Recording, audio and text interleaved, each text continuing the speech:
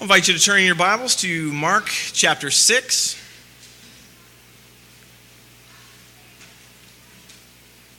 Mark 6, and it'll begin verse 45 and beyond.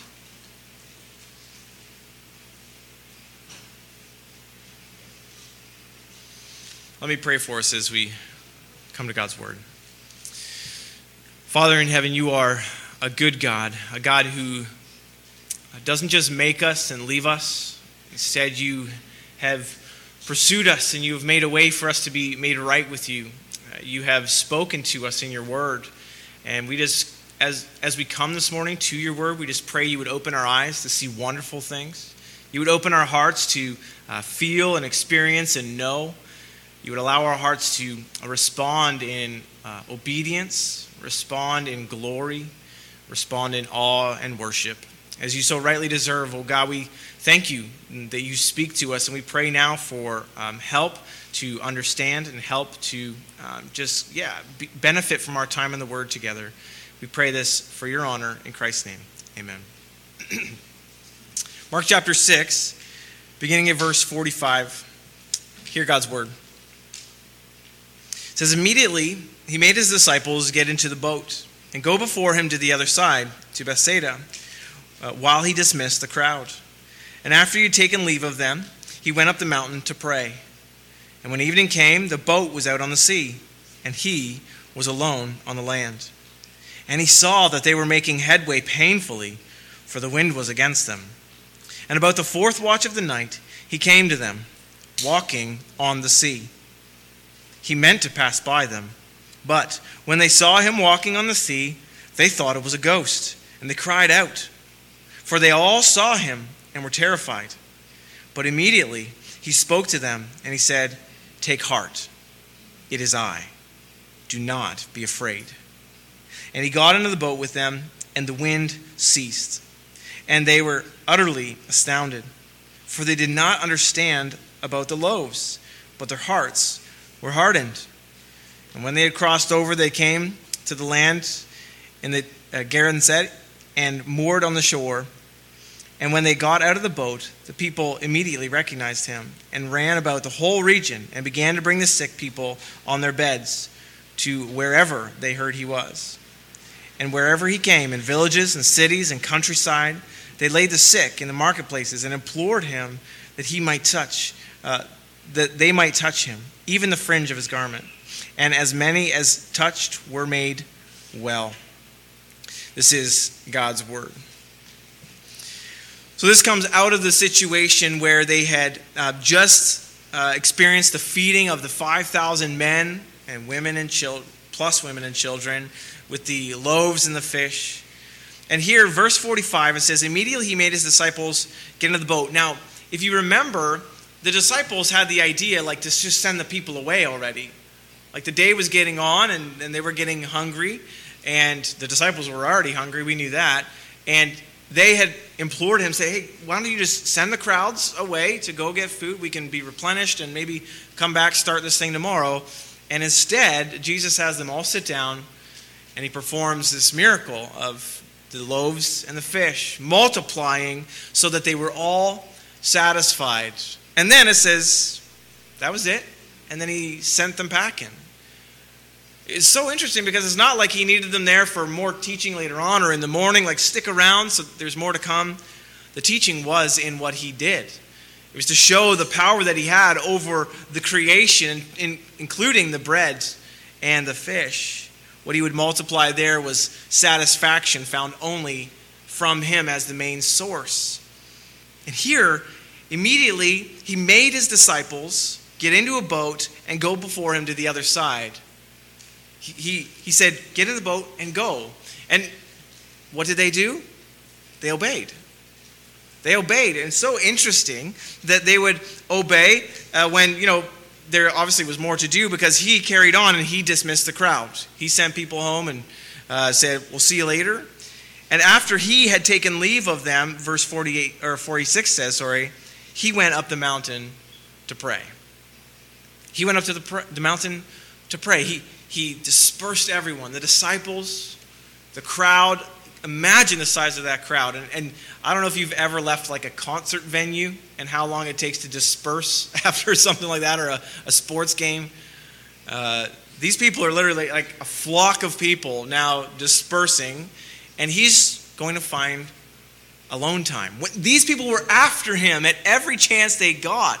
The people were after Jesus. What do you mean disperse me? I didn't get healed today. Well, let me just follow that guy up the mountain. But instead, that might have been another miracle, that they actually dispersed and he had alone time. It was rare, but he sought it for an intentional purpose, to pray. He went up the mountain. He had much to do. Many people needed him, but he needed the time to converse with the Father, to spend time in union with God. As we do, we need that time, no matter how busy we are in the day-to-day in life, we need that time of solitude, of alone time with God, where we can just be alone. We are in a world so full of noise from every angle. You carry a thing in your pockets, it's just noise, noise, noise. There's always something new. We never get time to slow down, to not empty our minds and think about nothing, but to focus with our alone time with God. He went up the mountain to pray. And it's interesting because we don't know precisely what time it was that he dismissed the disciples, what time it was he dismissed the crowd. But then it was clearly before evening in a sense, because verse 47 tells us, and when evening came, so evening had not come yet, the boat was out in the sea, and he was alone on the land. So they had obeyed, they were out on the sea, and he had finally gotten alone to accomplish his purpose up the mountain to pray. And look at verse 48. And he saw that they were making headway painfully, for the wind was against them. And about the fourth watch of the night, he came to them, walking by the sea. So the fourth watch of the night is 3 to 6 a.m. That's the fourth watch of the night. So it was still daytime when he dismissed. It wasn't even evening yet when he dismissed the disciples, dismissed the crowd, and now he's spent time praying from then until at least 3 a.m. when he went out. Could have been 4 or 5. But he spent all that time in prayer. And what's so interesting to me about Jesus in prayer is it's not that he needed to ask for anything like you and I. You know, we might be in such a desperate situation that we are begging God for help or for clarity or for anything that we may ask of him. Jesus need not ask the Father for anything. It was all at Jesus' command. What was he doing in prayer for those many hours? Incredible that he didn't just want a prayer team there with him. As at other times, he took some disciples nearby to pray, and he told them to pray. But instead, this time he said, you go ahead of me. There's something I want you to experience. Again, remember, before when he sent his disciples on the boat across the sea, what happened? Well, he was sleeping in the belly of the boat, and a storm came. At that storm, they thought they were going to die. They thought they were going to die, and they came to him terrified, woke him up and said, don't you care that we're going to perish? And instead of answering their accusation, he calmed the wind and the waves. He displayed to them the power he had even over creation. There, he displayed himself in a real way. He was with them. Though they had felt he had abandoned them and that he didn't care for them, he was with them. Though he delayed his help, though he delayed coming to the rescue, he didn't make them avoid the storm. He didn't make them avoid going through the fear of death. And yet he pulled through, and he was there in his time. Now, in the same way, his disciples are now out on the sea. This time, he's not with them. And it says there in verse 48, they were making headway painfully, for the wind was against them. It was painful. They had been painfully rowing from at least 6, 7 p.m., and now it's 3 in the morning, and they're still painfully rowing. The wind was against them, and though they could not see Jesus, he saw them. They couldn't see him. It was dark. They were on the water, rowing, just focusing on trying to get to safety, to land. This was hard. And it says there in verse 48, he saw. He saw them. He noticed them. He saw their struggle. Of course he saw their struggle, and of course he knew that that struggle would take place when he sent them across the water to begin with. And that's a beautiful reminder for us is, the storms in life that we experience, he sees them. Even though we cannot see him and we're just plowing on, he sees us and he cares in the same way that he did for his disciples here. He needed this time with his Father. He needed time alone, time to recharge, time to rest, time for just communion with the Father. And yet, he noticed his disciples. He's still thinking about the ones that he loves. He sees them struggling. But he didn't stop the struggle before it happened. He didn't stop it earlier. They had been making headway for hours and hours and hours. He didn't stop it earlier. And it's interesting because he could have just sat there on the shore and he himself could have said, all right, wind, knock it off. Just stop. Let them have an easy rest of the row. And he didn't. He didn't stop the wind. He didn't stop the waves that were crashing against their boat. He didn't stop the storm.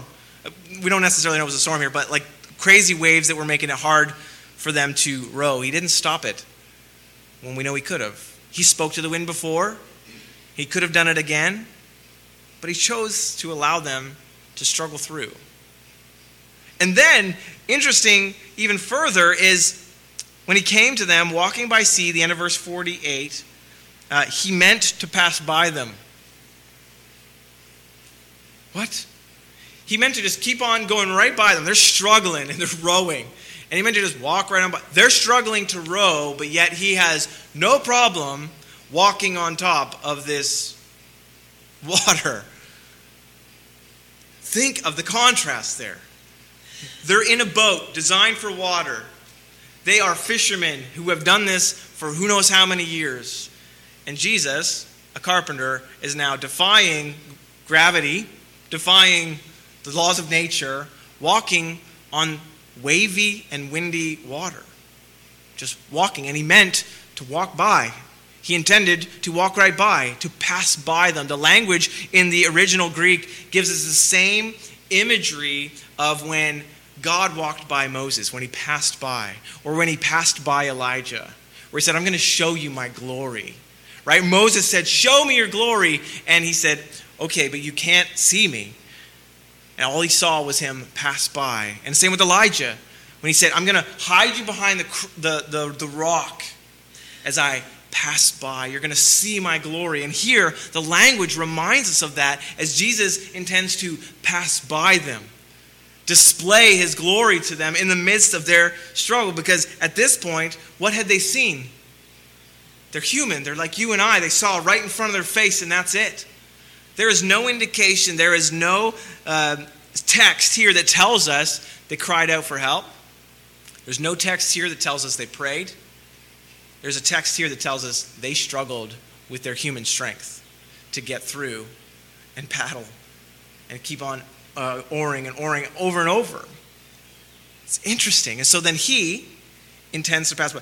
It's incredible to think, him walking on water, right? Like, I don't know whether, it's so hard to believe. So many people don't believe it. Obviously, it's a miracle. And this, in Matthew's account, is where, when he finally gets to the boat where Peter says, invite me out. Invite me out. And so, it's interesting that Mark doesn't record it, or John. And it's said that Mark, in writing his gospel, was influenced by Peter's ministry, that he just kind of was capturing what Peter had experienced of Jesus. And so maybe Peter didn't want that account written down. Whether it was his humility didn't want people to exalt him, or his pride didn't want people to look at his lack of faith in the moment. We don't know why Mark did not record the Peter account, but we do know that that's not the point. That's not the point. Peter's not the main character of that story. With so many people make it about Peter and Peter's faith and Peter this. It's not about Peter. It's clearly about Jesus. And what was Jesus doing? Jesus was allowing his disciples through hardship. Jesus was watching his disciples. Jesus had never left his disciples, and he would never forsake his disciples. But he intended to pass by them. To show his glory, to show his power. And what? Allow them to keep struggling until morning? It's incredible to think about the complexity of this story. But the beauty of it as well. The heart of Jesus in it all. He, in caring for all those people and feeding them, and not wanting to send them away and put burdens on them, he had multiplied this food so they would be satisfied. Learning just a bit about how God satisfies us, but not just with the bread from heaven, a physical bread, but he himself satisfies. And now to see his disciples, and that's the interesting thing is, like, did none of these other people need to take boats to get where they were going? Here we only hear of the disciples. It's only focused on their boat and their struggle. But you see, the main person of the story is Jesus. As you go through this text, it's all about he. He made his disciples to go before him to the other side. Well, he dismissed the crowd. He had taken leave of them. He went up the mountain to pray. And he was alone. He saw them. And he walked on the sea. He meant to pass by them. They saw him walking on the sea. It's all about him.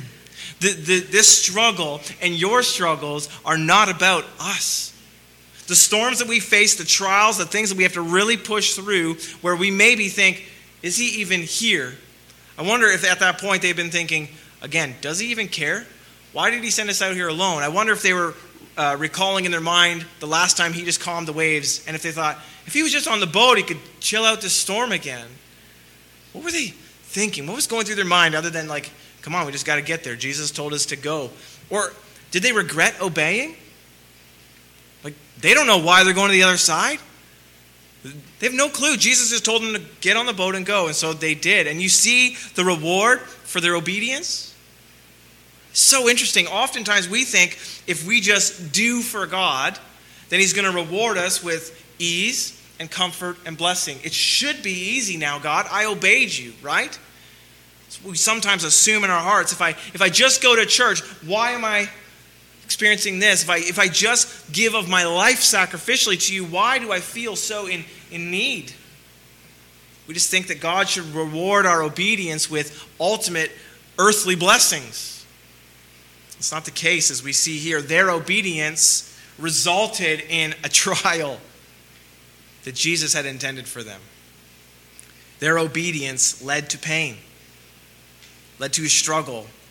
Anywhere from 6 to 9 hours, they were rowing hard against this wind. Through the middle of the night, like they were exhausted. We already learned before the story of the feeding of the 5,000, they were already exhausted. They were already hungry. Jesus told them, come and rest a while. You need to be restored. You need food. They had not eaten all day, it says. They had no time for rest or leisure, the text told us. But then they got interrupted by the crowd. So they were about to finally settle down and get some rest after serving and serving and serving. And they didn't get rest. There's no rest for the weary. And then they served these thousands of people. And now Jesus tells them, go to the other side. And now they are slugging away against these waves and this wind. That's the reward they get for serving him. How many of us would think that way? I've done this my whole life. I've gone to church my whole life. How come I'm living like this? How come this is happening to me? I've heard that many times. I'm sure you have too. May we never feel that way. May we always remember that Jesus himself has allowed this, has actually commanded this. Go. You think he was unaware of the storm? You think he wasn't in control even of that storm? Of course he was. And yet, this is the path that he had chosen for them. What path has he chosen for you? Because if you are so blind and so naive to think that the path he has chosen for you is paved with gold from here into eternity, you are naive and you need to read the scripture. You need to read the text again and again. And you see the struggle of the disciples from day one until the day that Peter was crucified upside down. The way that is narrow is not easy. You need to read the book, The Pilgrim's Progress, and see all the allegory of the pain and the struggle and the trial that Christian goes through. The Christian life is never promised to be easy. Jesus promised trials will come, but he also promised, I will never leave you and I will never forsake you. So though his disciples experiencing this trial, experiencing this storm, he sees them. He sees them and he cares for them. So then he defies all laws of nature to go to them, though, because it says there in verse 48, interestingly, right? It says, and about the fourth watch of the night, he came to them, walking on the sea. He came to them, but yet had intended to pass by them. Almost like, you need to see me. You need to notice me, that I'm here, that I see you. I notice you in your struggle. He intended to pass by them, but look at verse 49. When they saw him walking on the sea, why didn't they recognize him? They thought it was a ghost. So they had seen something clear enough, near enough, to not just go, oh, that's some reflection or something of the moon. They saw something to know, well, that's like a human form or something, to be terrified. Why didn't they recognize it as Jesus? There's a couple of theories, obviously. One is that they weren't looking for Jesus. They just couldn't see him because they weren't looking for him. One is that his glory was shining, displaying the beauty of his majesty and his character. Why didn't they see him? But instead, they thought they saw a ghost. Verse 49 says, they cried out. And verse 50 is interesting, for they all saw him. It wasn't just like Peter's tripping because he's overtired. And it's like, no, guys, I saw something out there. I'm just going to get out of the boat now. And they're like, Peter, don't do it. They all saw him. They were all terrified. They didn't know what it was out there. But immediately, he knew their fear. He knew exactly the turmoil they were in, not only in the struggle against the storm or these waves, but in their hearts. They were terrified. They had fear. What were they so afraid of? Like, what? They weren't afraid of the storm. There's no indication that they were afraid of the waves or the struggle they were having in the boat. There's no indication that that's what they were afraid of. They were afraid of this figure, this ghost in their mind. What were they afraid of? Why are you afraid of ghosts? It's interesting, right? Are you afraid of ghosts? We know that ghosts don't hurt us or they're not real. What do you tell kids, right? Like, why were these men afraid of this ghost? That's not what mattered. What matters is Jesus saw their fear. He saw that they were terrified. And it says there in the second half of verse 50, immediately he spoke to them. He said, take heart. Take heart, it is I. I am. Do not be afraid. It is I. He didn't say, it's me, Jesus. He declared himself, I am. I am. The great I am is here. Take heart. Rest easy. Be assured that all is well. I see you. I am near you. I am here. He says, do not be afraid. He commands them to cease fearing and trust and have faith. Take heart, it is I. What comfort does that give to you and me as we are reminded in the midst of our storm? Do we not see Jesus because we're not looking for him? Do we only see the boogeyman? The struggle that's in front of us, the thing that terrifies us, financial crisis, marital crisis, whatever it is, the economic crisis, war, disease, health crisis. Is that all we see? Or do we see Jesus? And do we hear him say that I won't leave you and I will not forsake you? Do you hear me? Take heart, I am here. It is I. Do not be afraid. What you see here and now is not all there is, but I am. I am. I have been always and I will be forever, and you will be with me and I'll never leave you. Take heart. And then, interesting, because other times he says that is, take heart, I have overcome the world. Anything that you may be worried about, whether it is a storm, or anything, he has overcome it, even if it overcomes you. Things in this life, that's no promise that everything's going to get better. Just because he's near doesn't mean it's going to stop, right? We go through so many things that he allows us to experience hard things, and they don't always stop. But as when the Apostle Paul was praying about the thorn in his flesh, the pain, the experience, what he was going through that he wanted removed, something that was painful and a trial in his life, God's answer was no. That thing will not be removed. The thing that torments you will not be taken away. You will still be tormented till the day you die. God's answer was no. He said, but my grace is sufficient for you, for my power is made perfect in your weakness. So Paul's response was, therefore, I will boast all the more gladly in my weaknesses, so that the power of God might be displayed in me. It's incredible. God's answer was, no, the trial won't stop, but I have something greater. It kind of reminds me of when Peter and the disciples come to the man, and they say, we don't have money for you, but we have something greater for you. We have faith that you can believe in God and his power to change your life. Here, Jesus says, take heart. Don't be afraid, because it's me. Incredibly, the storm and the waves and the wind had not stopped yet. They hadn't even stopped yet. He's telling them, don't be afraid. Clearly, I'm not a ghost. It's me. But your trial still hasn't even stopped. Just take heart. I'm here. Verse 51 says, and then he got into the boat with them, and then the wind ceased. The wind was still crashing the waves against the boat, all while he's standing there on the water, telling them, take heart. And as we know from Matthew, the account of Peter, where he says, obviously we have to look to Jesus. We take our eyes off of Jesus, we sink. Jesus is the one who upholds us, and he says, don't be afraid. All that is surrounding you, all that you think is going to end who you are, it may take your life, but it won't take you. There's so many things in this world that could take your life. He said, don't be afraid of them. Do not be afraid. He got into the boat with them. Remember, he had intended to pass by, so they may see his glory, that they may continue in their own efforts. But instead, he got in the boat with them, and the wind ceased, and they were utterly astounded.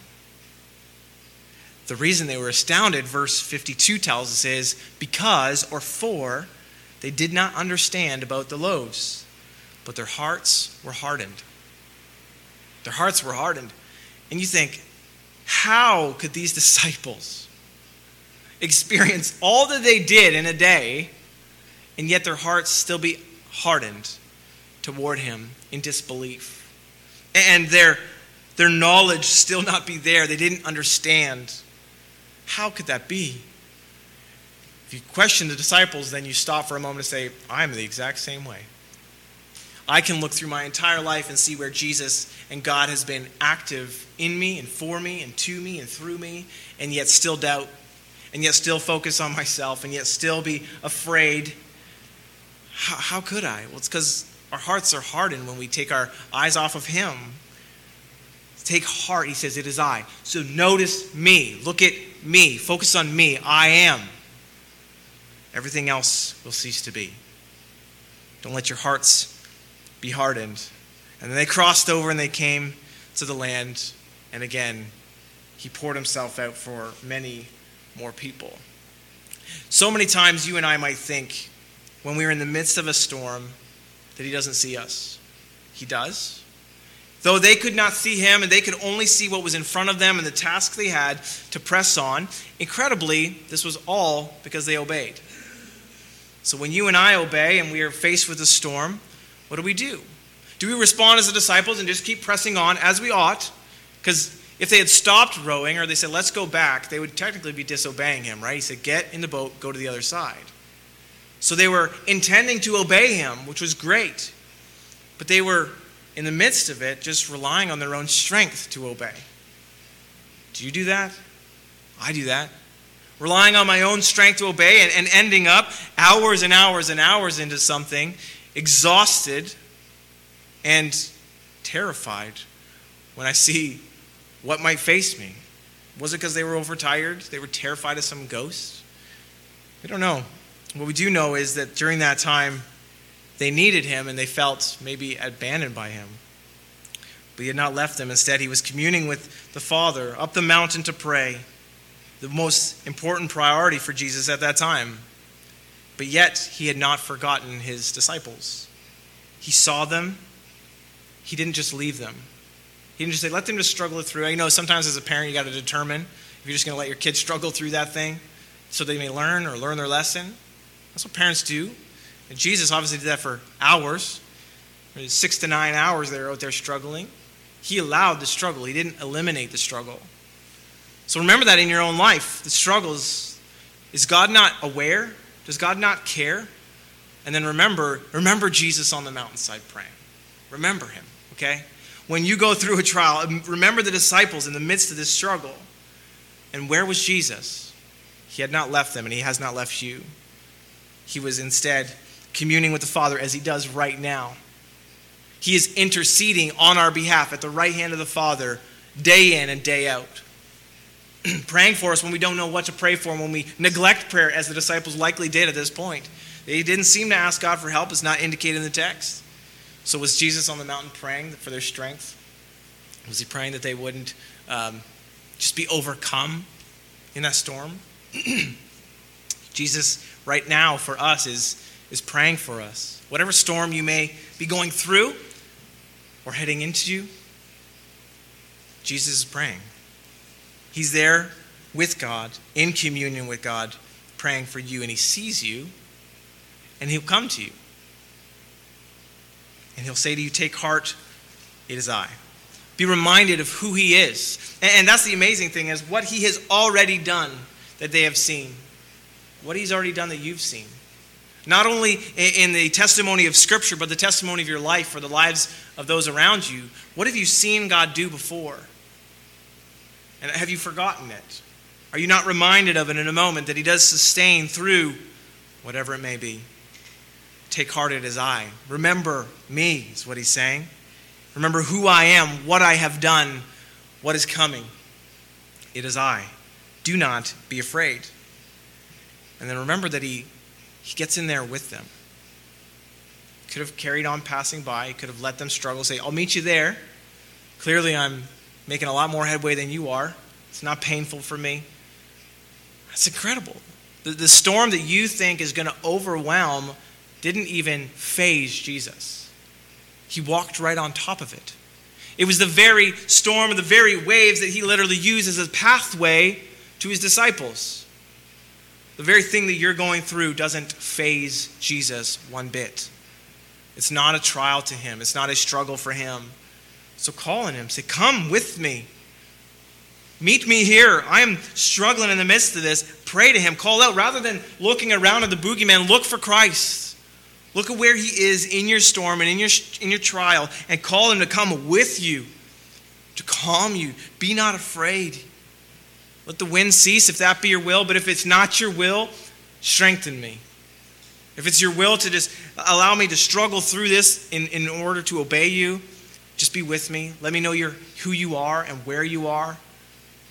And even if he doesn't do that explicitly, even if you don't just have a real sense of his presence, remember. That's why we have the testimony of Scripture. That's why we have other Christians surrounding us, is because we often forget.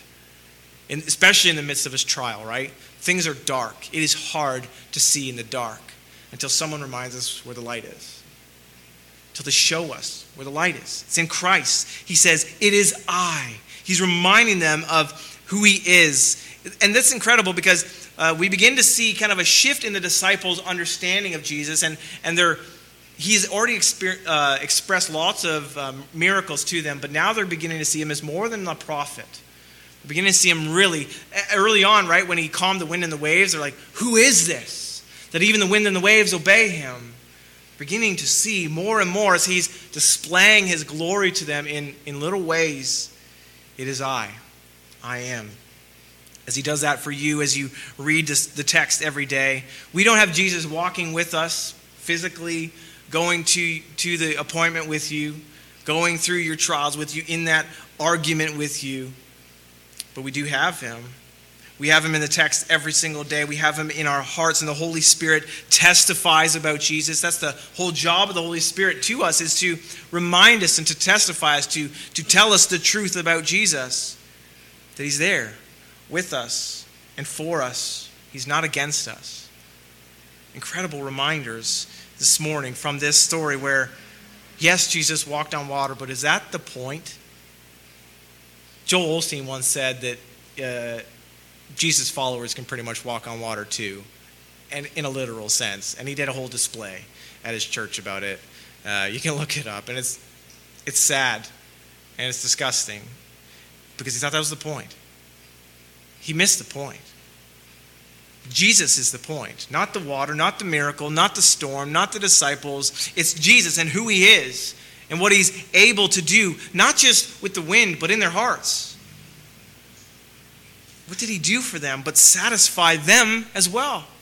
He just finished satisfying the hunger of the crowd, reminding them that he is the bread that satisfies eternally, and here, again, satisfying their great need. He brings them safely to the other side, just as he does for you and me. It may not mean the storm never ceases, but he will bring us to the shore, the celestial shore. He'll bring us there safely. Even though the boat may be battered, even though you may be bruised, he'll bring you, and he'll care for you for eternity. Let us never forget how Jesus was in this story. And it's not just for the disciples. It's for you and for me, even today. Let's pray. Father, you are a God who is so aware of our situations. You are more aware of what's going on in our lives and in our hearts than even we are. You know what tomorrow holds for every situation we face. You know the storms that we are in or we will be in, and yet you are not oblivious to them. You see us. You know the experience we're going through. You know the pain. You know the struggle. You see us, and you come to us at the right time. We thank you for your sense of timing. God, if it was up to us, we would just rely too much on maybe miracles or maybe signs or wonders or things of this earth. We would want so much satisfaction here, God. Let us be ultimately satisfied in you. Thank you for the trials and the tests you allow us to go through as you did your disciples, so that we may look to you. I thank you so much for your love and your mercy and your grace to us from now until we see you again. We pray in Christ's name. Amen.